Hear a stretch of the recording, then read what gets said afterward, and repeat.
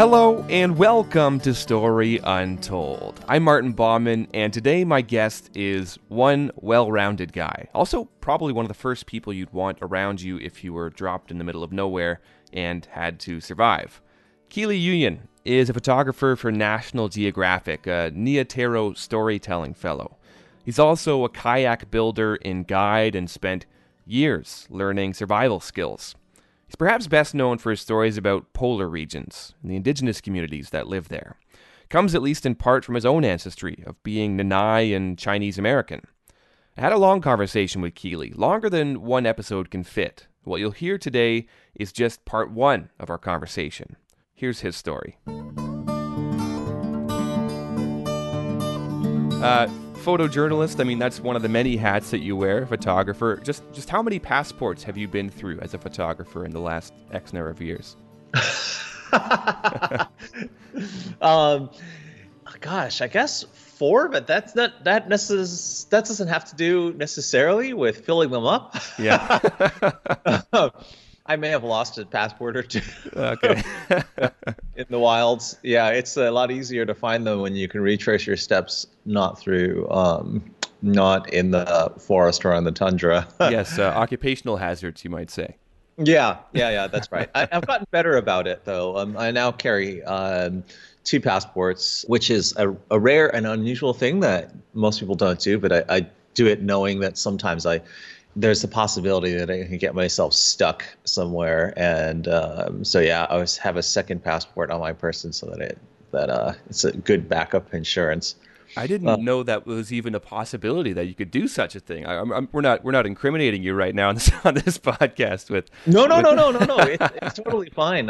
I picked up my second passport actually because I had to apply for a visa for Russia, and in the process, when you're applying for certain types of visas overseas, if you need to let go of your passport for a certain amount of time in order to get a visa, but you still need to travel with that passport, under those conditions, you can show the State Department that basically you need a second passport because the Russian visa takes quite a long time to get.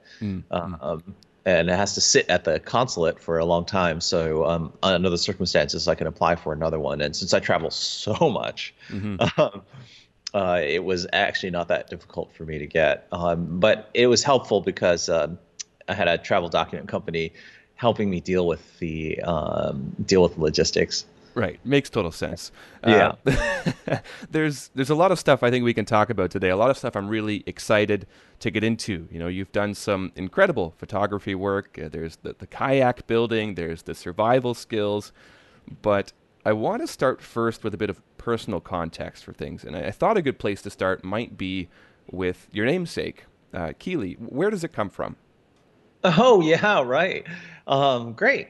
Well, yeah, so Keely is the name of the Nanai Transformer hero. So the Nanai are my ancestors, and they are the group of people that lives along the borders of China and Russia in Far East Siberia. For us, Keely is a really common name. And it's kind of the equivalent of John. Okay. Really common. It's actually both the first name and a last name.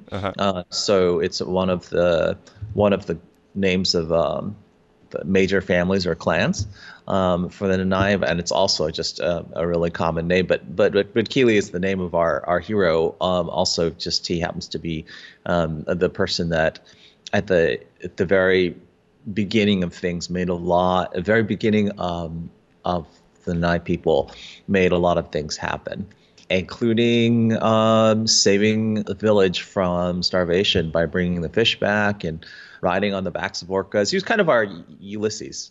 Yeah. Okay. Yeah. So if you come across another Keely, when at an airport or somewhere else, it's kind of like a dead giveaway that they're Nanai or someone along the way has been Nanai in their family. Yeah. That's true. And I'd say also technically the right way to pronounce it is actually Kiei. Okay. Kiei, which is so you probably unlikely to run into someone that's a Keely. It just so happens that I guess it's been Americanized, as it were. Right. That's And it's just easier for people to say. right, right, right. Speaking of America, you're based in Mhm. Seattle these days. Were you always in the area, or did you grow up elsewhere in the States? Oh no, I grew up all over the place. Yeah, I was born in Maryland, and then moved over to Manchuria when I was very young. Grew up partially a little bit over in China, and then came back to the U.S. On grew up all over the place, from the rural regions of El Paso, Texas, to the forests of Queens, New York. So travel has always been a thing, or always been a reality. I mean, how much of that do you think factors into what you're doing today? Oh yeah, that nomadicism is definitely in my family. There's no doubt about that. And yeah, I mean, I think that has a lot to do with it's definitely made me who I am today. There's no doubt about that. Yeah, I think growing up and having moved every few years has made a huge difference. Like in my entire life, I never stayed put for more than 3 years until really I got to Seattle, and even since I've been in Seattle here for the last 7 years or so, I haven't actually stayed put. It's just that I have one address. Right. How did you respond to that as a kid, moving all the time? I mean, it can be tough to pick up and relocate and have to make new friends all over again. Was there a resistance to wanting to move all the time, or was it just kind of a reality, what was, normal? I don't remember very well. I seem to recall that there was a little bit of resistance when I was, I don't know, maybe like 8 to 12, somewhere in there. That I had a little bit of a hard time with it, but I think that's all I know really. I Yeah. grew up moving all the time, so in a way, it really made me into who I am, because it got really really good at being able to go to a new place and to meet new people, and not to be afraid of meeting new people, and going to a new school, Hmm. and kind of figuring things out wherever it is that I was. What's actually, in a lot of ways, I think, taking me a long time to wrap my head around is how to have really long-term relationships, how to keep those relationships up, and how all the love and care that goes into knowing people for a long time. It's such a different thing, and I really love it and cherish it now. But it's taken me quite a long time to recognize how much effort Yeah. and care you have to put into people in the long term in order to make that happen. So that's an ongoing journey. Right, right, right, right. Because otherwise, I mean, there's kind of this ingrained idea that, well, and everything is temporary and fleeting, but there's this idea that, 2, 3 years from now, maybe I'm going to be somewhere else again and somewhere else again, or these people are going to be somewhere else again. I could see how that would be something to have to work with. Yeah, I mean, at this point in time, I'm 40 now, so I've known some of my oldest friends. Now I've known, I guess, probably since college, Yeah, and so it's been a while. yeah, But at the same time, too, I would say that the only people that I've known for such a long time, other than my family, that I'm really close to, are people that I have known since. Actually, I think in a way my oldest friend is Lynx Filden, who's part of, or people who are involved in the primitive skills world, which yeah. is the only people that I really know very well for over such a long period of time. Because I'm not that close with my college friends anymore. Yeah, yeah. Links, I'm interested in talking about perhaps a bit later on. Oh, sure. Uh-huh. Fascinating person, and really excited to get into that. But maybe a bit more context first. You talked about your namesake already. I believe I've listened to a talk of yours where you mentioned being part of the smallest, ethnic minority in the United States. Your family being the only Nanai people in the states, at least at the time. Oh yeah, actually, so it turns out that that's not true. Ah, I've turned out to have met another Nanai family, yeah, and also I guess technically our neighboring culture, who share or almost have like a dialect of our language. yeah.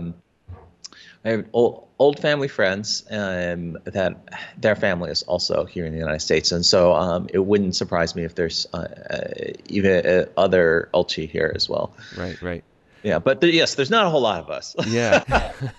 What what did it mean to you being Nanai as you grew up? Like, how was that looked upon at home, at school, and how did that change over time, perhaps? It wasn't. I would say being an I wasn't a big deal when I was growing up, for the most part, because my parents are immigrants, but also they're mainly Chinese. So ethnically speaking, I'm one quarter Nanai. My grandmother on my mom's side is Nanai, and the rest, everyone else is Chinese. And so my parents were dealing with being a generation that was basically at the edge of the time when they were dealing with the communist revolution. They're Hmm. dealing with the cultural revolution in China. And when they came to the US, they were essentially refugees. Not quite like full-on refugee status anymore. By that time, they had already moved to Taiwan and lived in Taiwan and grown up there, and so they were safe enough. But they were dealing with the repercussions of the communist revolution over in Taiwan, and my parents, our grandparents were deeply affected by it. So all of that's really was the main thing they were thinking of when they moved here to the United States. And so for them, it was all about survival. Coming to the U.S., they were keeping their heads down, and they're carrying over the values Yeah. of what it was like to be Chinese rather than anything else. And so when they were in China, they were dealing with all of this war and essentially, genocide and civil war Hmm. Hmm. in China, and so they had to kind of, you end up taking sides, and everyone who you're a refugee with in Taiwan, to kind of share that same level of identity. And at the time too, it was really uncool to be an indigenous person. Back in the 1960s, when my parents were growing up over there, they learned very quickly that it was not a cool thing to be an indigenous person. It wasn't looked upon highly.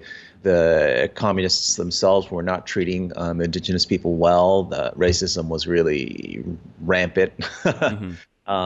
And in a way, it has less to do with racism outright as it has to do with the national identity of China. Hmm. And it's really, really old. It's almost the central origin story of China. So this is one of the tough things for people to understand from the outside about China, is that ultimately China believes that it came together under an emperor who brought all these different warlords and warring states together from like a period of just constant war.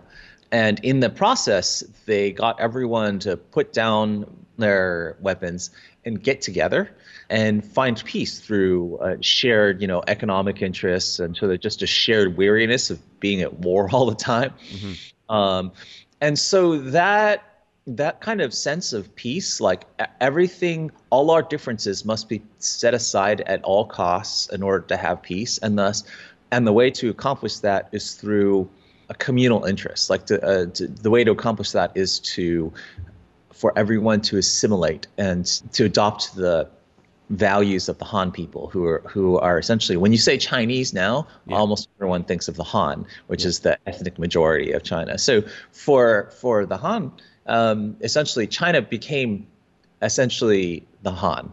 Yeah. That became the dominant ethnic majority, and then at the same time too, that became the national vision. The origin story. Like, we all set aside all our differences to become Chinese, aka Han, and as a result, now we have peace and prosperity. And don't make a fuss, everyone. Keep your heads down. Learn the same language. Learn to read and write Chinese, and we'll all get along. And as a result, we'll all have peace. and stability. And you can see that it's the same narrative that continues today, Yeah. which the communist government has actually taken and made into a a way bigger deal. Right, right, It- right. yeah, Yeah. yeah, they've used it as an excuse to crack down on all the things that they see is making things unstable. But it's been really bad for human rights for sure. Hmm. And that sounds like Confucianism in a way, right? This idea of kind of lesser focus on the individual, and in place of that, the focus on the collective. Yeah, I Instead. think Confucianism definitely. Confucianism as a sort of like guideline for ways to live, yeah, but all of that is definitely related in some way. Confucianism is definitely plays into that national narrative in that way too, for sure. Yeah. Yeah. So, regardless, survival is what your parents, coming to the United States were thinking about, and there's probably that ingrained notion, right, of wanting to blend in and not stand out in any way, right? So that's Yeah. kind of what's influencing as you're moving around and coming to the States. Yeah, certainly. Yeah, for them, life was, it was really tough. When they moved to the United States, it was a tough time for them. They didn't speak the language. English is hard for Chinese speakers to learn. And the reverse too, but yeah. Yeah, no, I mean, I think it's probably about the same, going both directions. And yeah, so it was tough for them, and they were trying to make their lives a little bit easier. But really, in a lot of ways, their values became very solidified. Their Chinese values became even more solidified because they were living in a foreign land, and so they wanted to keep their identities. Right, right. It makes sense. You mentioned your grandmother already. What was she like? How did she shape who you are today? My grandmother was an amazing person. In the time that I knew her, she, to a large extent, she raised me. My parents were gone a lot. They were changing their careers. My dad was an engineer, and so we kept moving. That's one of the reasons we kept moving growing up. And then my parents decided at the age of 30 that they were going to switch and go into medicine. And so then they had to go back to school and do a whole bunch of other stuff. And in the process, my brother and I were already around. So my grandmother raised me and my brother quite a lot, especially me. But even before my brother was born, my grandma was cared for me when I lived over in Manchuria, and then also in the United States too. And so I spent a lot of time with her as a young child, and then she was always telling me stories. My mom also told me stories. She liked to tell me a lot of our kind of like folk tales, especially the Chinese stories of Monkey, which are pretty famous. But my grandmother used to tell me a lot of stories of the Amur River and other Nanai folk tales, which is a really big part of the Nanai culture. So yeah, it was really great having her raise me. I think because I was able to get a lot of that cultural transmission through her, and I didn't even realize it at the time. As a kid, I was just like, oh, these are really cool stories. Whenever she told a story, I'd sit down and really pay attention. It was like a good bedtime story, sort of, like wrapped with attention sort of thing. Yeah, yeah. So when you're moving around from Maryland to Manchuria and Queens, is your grandmother coming with you, or is she more rooted in one place? No, yeah, she would come with, she'd move with, and then, but she was moving back and forth. So she'd go back and forth to China. And then I was also going back and forth to China. Yeah. I don't know. I mean, it's a little bit unclear to me. My memory isn't good enough to really remember how often all of us were going back and forth where to, but there was definitely a lot of traveling. Yeah. What did you think you were going to be when you grew up? Like when you were a teenager, what did you think you were going to grow up to be? Good question. I think as a teenager, probably still was thinking that I was going to be a pilot. Okay. I wanted to be, of all things, I wanted to be like a helicopter pilot. I don't know. I guess, yeah, I was really into the idea of flying and all of that. I certainly didn't have any vision that I was going to end up doing the things that I do now. Uh-huh. So were you doing like any kind of Microsoft Flight Simulator at the time, or Oh what? yeah, for sure. Yeah, yeah, definitely. I remember that. I remember that. You brought back some memories just talking about that. Yeah, there's definitely some Microsoft Flight Simulator in my life, and a lot of like flight simulator video game type things. I actually went to like sort of, I don't know what you'd call it, kind of, I guess you would say it's like a pilot training school in the southeast. I think it was in Georgia Mhm, for a summer, and it was like an aviation camp kind of thing mhm. for high schoolers that are really interested in becoming a pilot. So, and that was one of the most fun things I ever did as a kid, as a teenager, is to be able to get out of the house, be at camp with a bunch of boys running amok, and then but there was actually some structure to it. It was kind of based around like a military flight school, and so you had bunks and discipline and all that kind of stuff, and it ended with like Top Gun style dogfights after we spent a lot of time flying around in simulators and stuff. It was really fun. Yeah. It was really fun. It's one of those things I look back on. I'm like, wow, I would have turned into a really different person had I actually become like a military pilot, which I'm glad I didn't. Yeah. I'm glad I didn't, but that was because of my vision more than anything else. Mm. It's not. Um, Yeah, yeah, you don't have the 2020 yeah, that's that right. needed. That's Yeah. right. Yeah, that's a tough one. No, yeah, that's kind of a non-starter. So if high school and teen years were kind of thinking pilot, what about when you went off to college? What was the major then? Yeah, I think once I went to college, I started spending more time doing stuff. I got involved with the College Explorers Club, which is spent a lot of time outside and rekindled my love for being outside in nature. Hmm. I did a lot of that when I was like sort of an early teenager and younger. My grandmother would always like get us outside and outside playing and doing stuff. And I spent so much time chasing insects and even made my own butterfly nets and like raised things in aquariums. I'd catch stuff in the creek in the backyard and then bring them into the house. And there were I have some really like vivid memories of doing all kinds of weird things. Like, I made like a little fish weir in the backyard creek. Hmm. Um, I shouldn't even know where I got the idea for that. When I think about it, it must have come from my grandmother. Were This there fish. were there fish in the backyard you could fish for? Not really. It was this kind of a smallish creek. I mean, yes, there were definitely fish, but they weren't like fish that you would catch like on a rod and reel, Yeah. But a fish weir worked. It trapped everything. Yeah.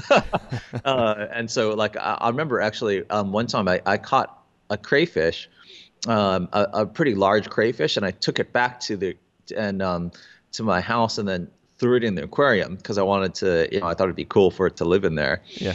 Um, and then was horrified as it promptly swam to the bottom and then killed every fish in the tank in about 30 No. seconds. It was just this mayhem. It was just flurry. All the fish would swim by like, what is this creature? And then it just turn into little fish bits in just a Oh. second. Had you named your fish too, so that you've given your fish names, and now you're just watching them kind of getting eaten one by one? Oh, I don't know. Yeah. Floating bit one and floating bit Yeah. two. Oh yeah, it was terrible. Oh, brutal, brutal. Yeah, yeah. I'm kind of horrified to think about it. I just remember the flurry of blood and white bits floating around. So you were saying you were getting more and more connected to the outdoors as you're going off to college. When did that bleed into photography, or what was the thinking process then of what you might do, when you were in university? Photography came to me much, much later, actually. There was I did a one semester photography class, and that was it. Yeah, and I did find it really interesting, but that was those were the days of film and black and white, and I did a little bit of shooting on my dad's film camera, but ultimately I didn't really stick with it. it was a lot of fun. Yeah. But photography never really became a part of my existence other than just like for that very brief moment in time until much, much later. I didn't start becoming a photographer until I was in my 30s. And when that did start happening, that was mainly because I was a kayak builder. And I wanted to find a way to photograph trips that I was paddling out on. Yeah. These really epic locations, including Victoria. Oh, beautiful. Well, yeah, Yeah. of course. Yeah. Uh-huh. A lot of kayaking between Seattle and Victoria and in the Pacific Northwest. A lot of Gulf Islands to kayak around in this Yeah, area. that's right. Vancouver Island, I would say, actually has probably been my playground and proving ground as a sea kayaker for that's been the most formative area place where I've paddled. Some years ago, I did a huge trip from Port Hardy all the way in the north down to Victoria over 30 days and just did it living off the land. And that was one of the best trips I've ever done. It was also really difficult. I can imagine. Was that along the eastern shore then of the island, or the Oh western no, shore? I did actually what they call the outside passage, so the western coast of the Yes. Pacific side, Yeah. which was much more fun, I think, than the eastern coast. Most people do the inside that's protected from the ocean, but Yeah. the thing is, the inside doesn't have those enormous, glorious beaches. The wind kind of funnels through the fjords on the inside, and so you get these like really intense winds, and then the fjords are often really long and samey. Yeah. Whereas in the West Coast has just all these amazing beaches and headlands, and forests that are just this stunning epic landscapes, and very few people really get out to them. Like once you get from central Vancouver Island, like Tofino, north, there's just not a lot of anything. Yeah. I remember paddling for like a 10-day stretch, and there was no sign of human activity for 10 days, which is incredible. I don't even remember seeing a plane in the sky during that period of time, which is just incredible to think about. So you are as well a kayak builder. How did the kayak building start, and how did that lead into photography work? Well, yeah.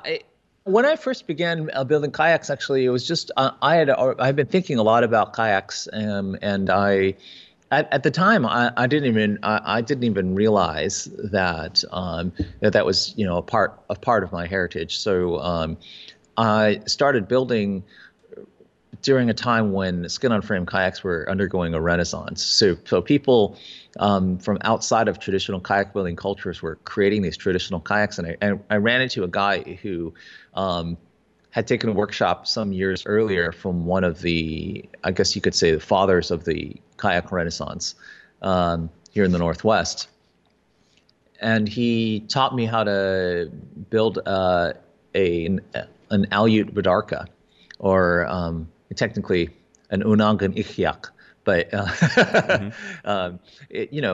a seagoing kayak from the Aleutian Islands. Yeah. And I built one of those things and was just completely smitten by the grace and the beauty of the vessel, and just how much, it felt like it was bringing this thing to life. Because when you build a kayak, you start by building this skeleton. You build this skeleton, you rib it, and then when you're looking at the frame as it comes together, as it comes to life, you're looking at a skeleton as it looks like a whale skeleton on a beach.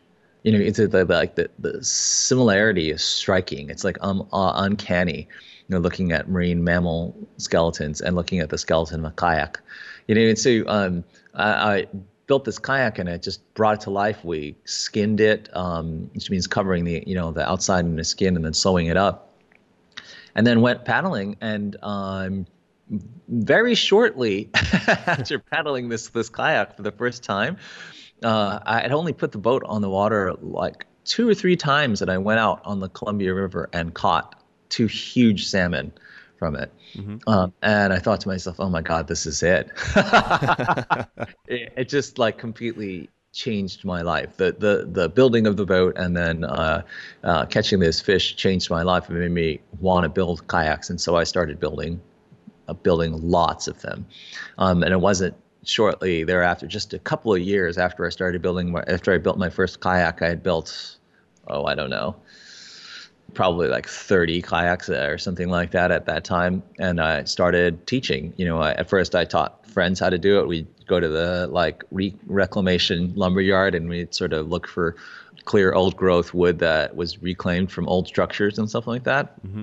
Buy that stuff for really cheap, and then I ran a workshop wherein we'd spend these 15-hour grueling days building these kayaks. But that was the beginning of my foray into building kayaks as a profession also. So I learned as I started to build more and more replicas of boats from around the Arctic and subarctic regions. And then eventually it brought me home. Eventually, building kayaks from these different regions made me realize, actually, I'm from this place. And kayaks actually come from here as well. And eventually, over time, with additional research, I came to realize that kayaks actually started from my homeland. So the Nye people created essentially what were the precursors to the modern kayaks. In shape and form. And so our kayaks are actually skinned with bark rather than the skin of seals, because we are through a quirk of geography, we live in a place that essentially has an Arctic climate, but still has trees. And so we're using bark, which is easier to come by than skins to wrap our kayaks. But all of those things kind of connected for me, and then I began building so many kayaks and then teaching. So you've got a small business going, building kayaks, teaching how to build kayaks, and I'm guessing now, so you need to take pictures of these things to then be able to market yourself. Is that how photography begins, or what was the introduction there? Yeah, it was this simultaneous thing. I was also a designer. It was a fledgling kayak business. I was working as a graphic designer also, and a lot of times I just needed to take photographs for clients as well. So I was falling in love with photography that way. But those were terrible photographs. But then where I was learning some of the technical aspects of it that way. But the thing that really did it for me was when I would go out on these epic adventures in my kayaks to these amazingly beautiful places. And this was early internet times.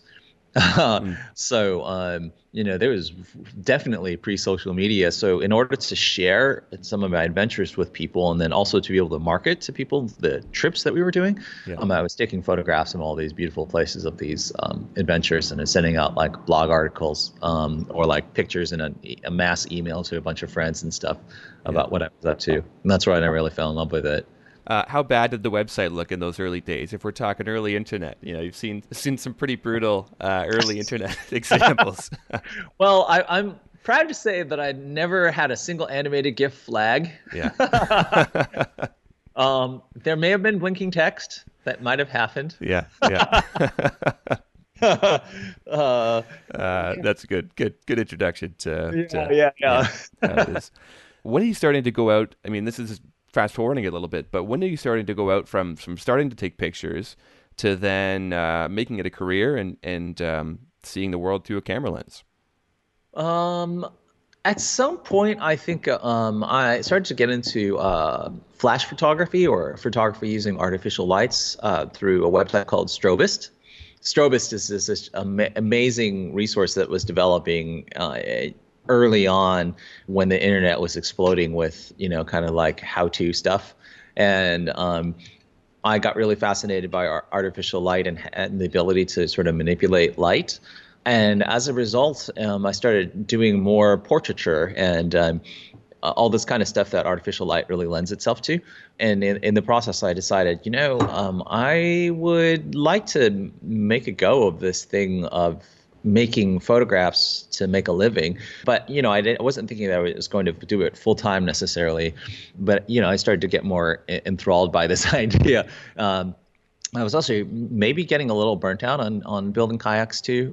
Since I was doing so many workshops at the time, 6 to 8 workshops in a year, of which they're 2 weeks long and they're pretty intense. Mm-hmm. So and a lot the workshops are never the same, but at their core, once I started to really get them developed and refined, they weren't changing that much either. So the challenges, a lot of the really intense and original challenges were starting to diminish. And so I started to get into photography and became a photography assistant. I moved to Seattle and started to assist some Seattle commercial photographers. And then eventually, through luck, I guess, I ended up assisting at REI, which is a big outdoor brand. Mm-hmm. And I assisted there for about a year and then started shooting for them as well. And around that time, REI decided to go in-house with all of their photography. So they're no longer hiring freelancers. And at the same time, after working there for a year under this really sort of intense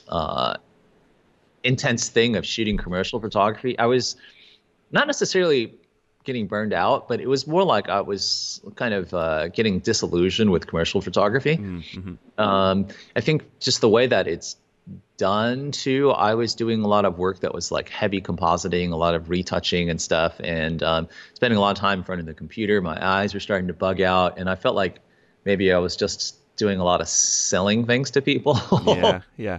Ultimately, and so it's just like, I don't really know about this. And so I was talking to a consultant at the time about how to, a career consultant. There are a lot of specialized photography career consultants. And she was an amazing woman. She was a former director of photography at Rolling Stone. So she had been around the block and seen it all, and she basically looked at my work and said, this is all technically very competent and you have a good eye, but the stuff lacks soul, like it doesn't move me. And she was like, you're such an interesting person. And, I don't really think of myself necessarily as an interesting person, or I certainly didn't at that time. Just because that's all, when you are who you are, you generally think any differently of yourself. That's all you know. Yeah. Right. Yeah. So, but she was like, you're such an interesting person. Why don't you explore that in your photography? And I thought, well, I guess, sure. I started to move into documentary photography and started doing documentary photo projects of things that I found that were actually really fascinating to me. One of the first major projects I did was on my own as a documentary photographer was working with Lynx. Mm-hmm. And exploring the side of primitive skills, which I knew so well, and the community and all of the people and all of these the techniques and technology. I wanted, I guess, in a way, to be able to bring this like kind of crazy, interesting subculture to the rest of the world. And so I started photographing during one of Lynx's projects. At that time, I'd already gotten out of the primitive skills world to a large extent. I wasn't doing that nearly as much, but I reconnected with Lynx, and we went out and did some more projects. And that project really rekindled, or maybe kindled, my love for documentary photography, which is there's no retouching. There's no altering the image after the fact. Nothing changes. You're just capturing these things as they happen and unfold. And it was so fun and so liberating, to be able to photograph and get everything right inside the camera, to figure out, to watch, to be an observer, which is something I think really appealed to me anyway, as a person who's a hunter and fisherman and likes to live close to the land. Observation is a huge part of that, and so being a photographer is a natural extension of just being good at observation. And so I started taking those photographs, and that project came out and immediately found success. So some of the like influential photography blogs like Feature Shoot picked it up right away, and it started to get traction, and that story sold many times to various publications, and started to put me on the map in terms of in terms of photography. And it wasn't shortly thereafter that by accident, I ended up assisting National Geographic photographer Robert Clark, who was an amazing guy. And he met me and we hit it off right away too. I think he found me to be a really interesting person. You normally, I don't know, like the amount of connecting you do with your assistants is pretty minimal. Yeah. But he was in the Seattle area for just a short period of time. We worked on this few-day assignment, and we connected. And he looked at my work and said, "Oh, hey, I'm going to send this off to my editors." And that at the time, it had never even occurred to me in a million years that the idea of shooting for National Geographic. But that's when that started to unfold.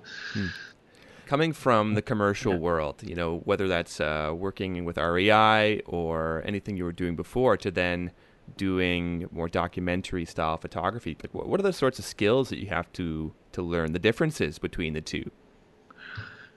Well, I guess as a documentary photographer, I think the most important thing you need to do, so definitely it's important to hone the craft of photography.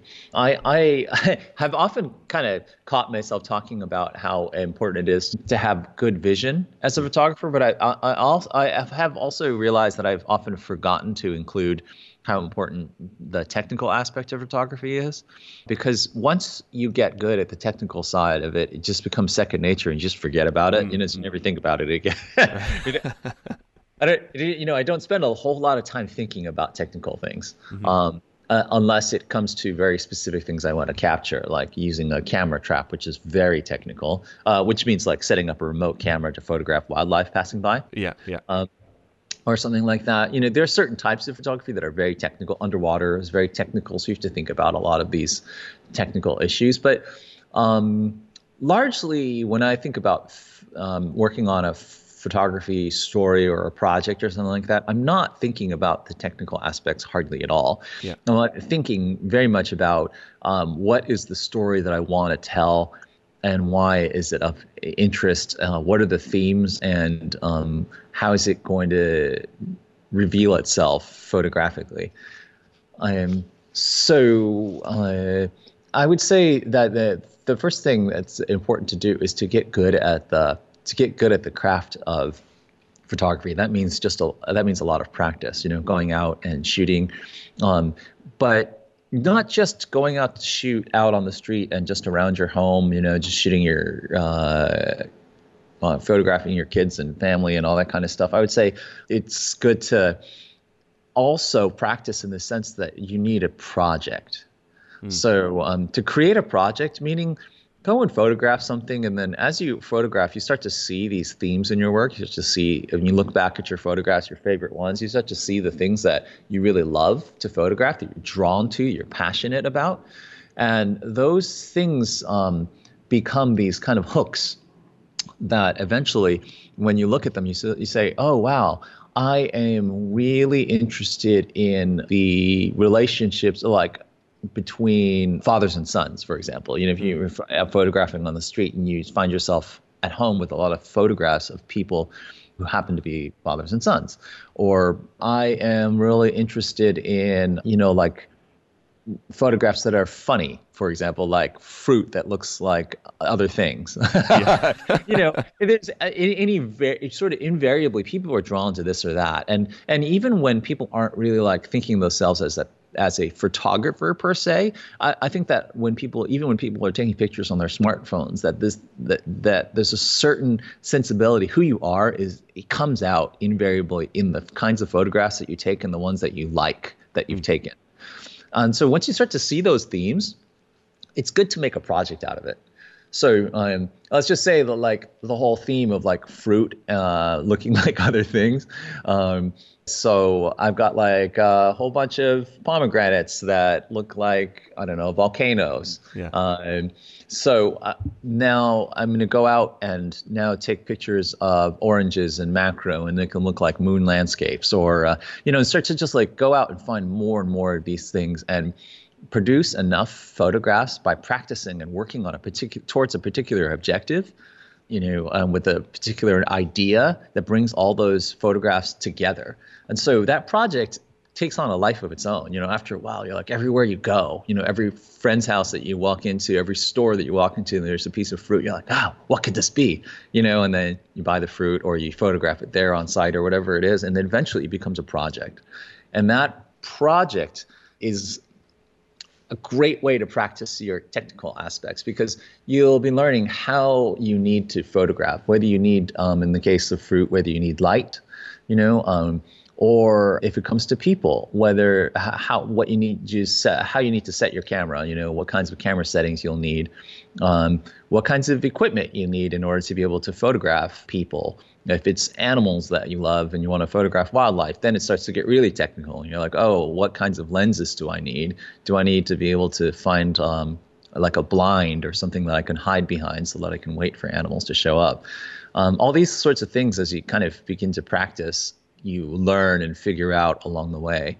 And then, of course, lots of people learn through things like YouTube, et cetera. So there are all these resources to go to.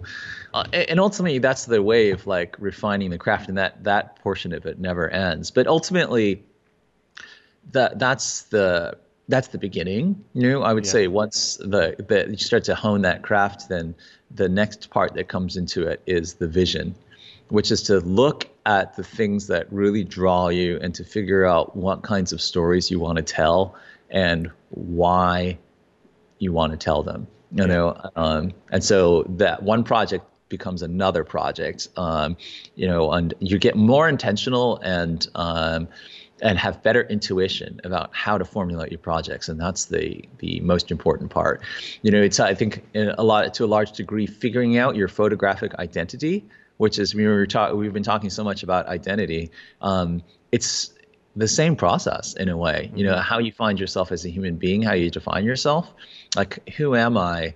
How do I present myself to the world? That's very much the same kind of idea with photography too. Like, who I am, what am I? And it's very intuitive too. You don't really think to yourself when you're a teenager and you're becoming a skater, like, I want to be a skater. Like, I don't know. I don't know how much intentionality there is to that. It's just like, skating is cool. I really like this. I want to keep doing this. And I want to hang out with my friends who are skaters, / maybe I think someone is cool and they skate, so I want to skate. And you're just sort of drawn inexplicably by your intuition to those things.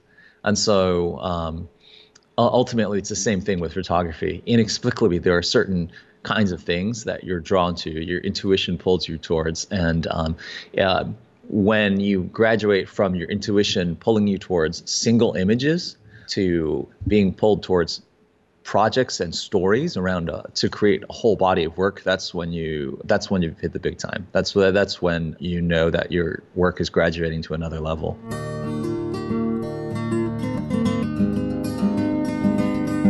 That's it for the show. Thanks for listening, and I hope you liked it. If you enjoyed the show, do me a favor, hit subscribe, leave a rating and review, and most of all, tell someone else about it. This episode is only the beginning. Part 2 of Keely's story comes tomorrow. We talk about survival skills, animism, and what it's like to haul a whale out of the water. Theme music for Story Untold is by Dr. Turtle, off the album You I'll Ah. Once again, I'm Martin Bauman, and this was A Story Untold. See you next time.